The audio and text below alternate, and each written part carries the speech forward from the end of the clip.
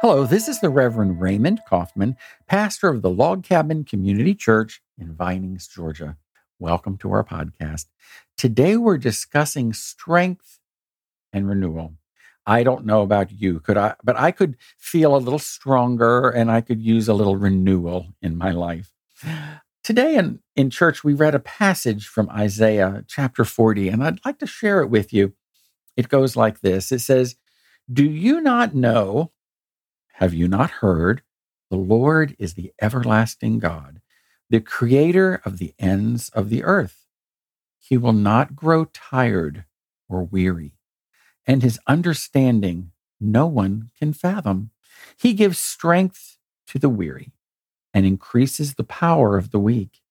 Even youth grow tired and weary, and young men stumble and fall. But those who hope in the Lord will renew their strength. They will soar on wings like eagles. They will run and not grow weary.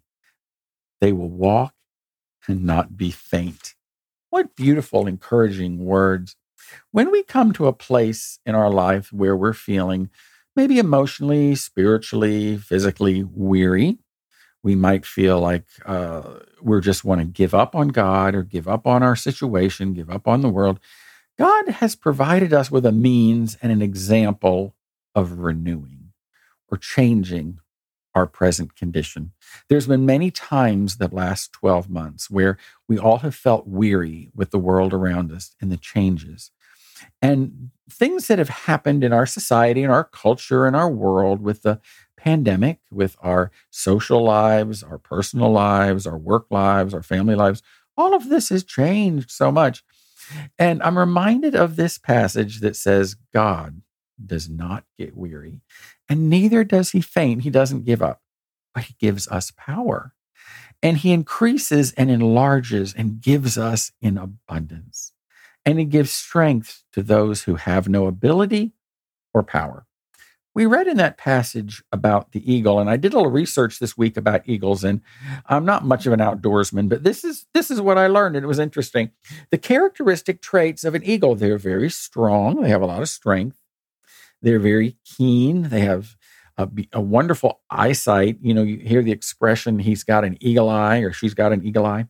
They're very swift and fast. They're courageous, and they demonstrate freedom.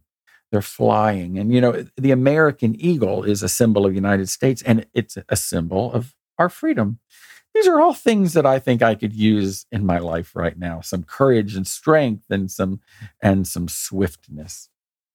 When you look at the anatomy of an eagle, this is very interesting. Their wingspan is 7 feet long. The average weight of an eagle is about 12 pounds. They have this keen eyesight where from 2 miles away, they can look at their prey like they could see a rabbit for 2 miles away and go after it. They have this wonderful peripheral vision of 270 degrees, acute depth perception. They have this membrane over their eye that protects, this clear membrane that protects their eye. And its strength enabled it to carry well over its body weight. They say that an eagle has been seen swooping down and picking up a baby lamb. You know, many birds molt and they replace their feathers every year. But what's unique about the eagle, that it has a certain way of molting where it never completely loses its feathers, so it always can stay active. The scripture says, "They that wait upon the Lord will renew their strength and will be replenished and will be refreshed." Isn't that wonderful? We have the strength of this beautiful creature of an eagle. You know, the flight of an eagle, they reach speeds of over 150 miles per hour, and they soar to heights over a half a mile, and they dive at speeds of over 200 miles per hour.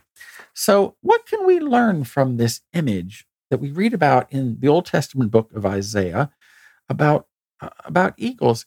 And we're learning about waiting on God, and it's actively pursuing his presence to find his goodness and his love. You know, it seems like a lot of times in our lives here recently, we're waiting. We're waiting for the vaccine for our loved ones. We're waiting for the world to be well again. So when we think about this waiting, we realize that sometimes we fall short and get impatient.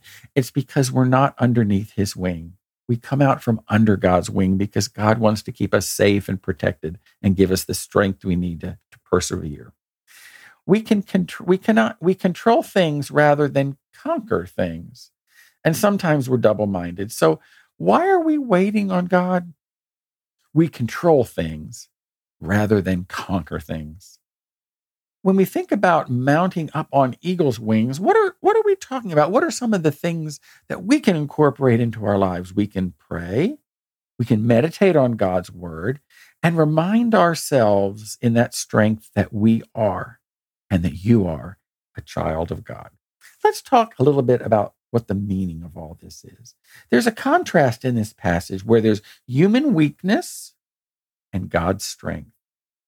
He talks about youth even stumbling and falling. And even a young man gets tired, a young woman gets tired. You think of athletes, they work so hard, they accomplish so much, but even they tire. So humans, even at our strongest, we get tired. We get tired physically. We get tired mentally. We get tired emotionally and spiritually. In our body, sometimes we're physically tired. As we age, we perhaps can't do as much as we used to. Mentally, thinking about something and trying to solve a problem and working out something in your head, sometimes you become exhausted mentally. When we give of ourselves emotionally to those we love, we care about, those we're caregivers for many people, those who we care for, emotionally, we can become weary. And then spiritually, we just feel like we've hit a wall. We've hit the end of the road.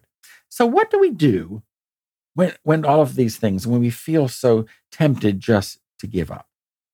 Well, we looked at the meaning. Let's look at the promise. When we need our strength renewed, God is the one we turn to.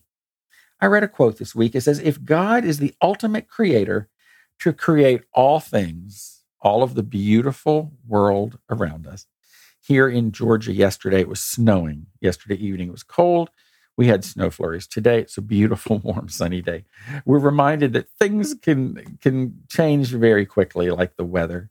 But God is in control of all of these things.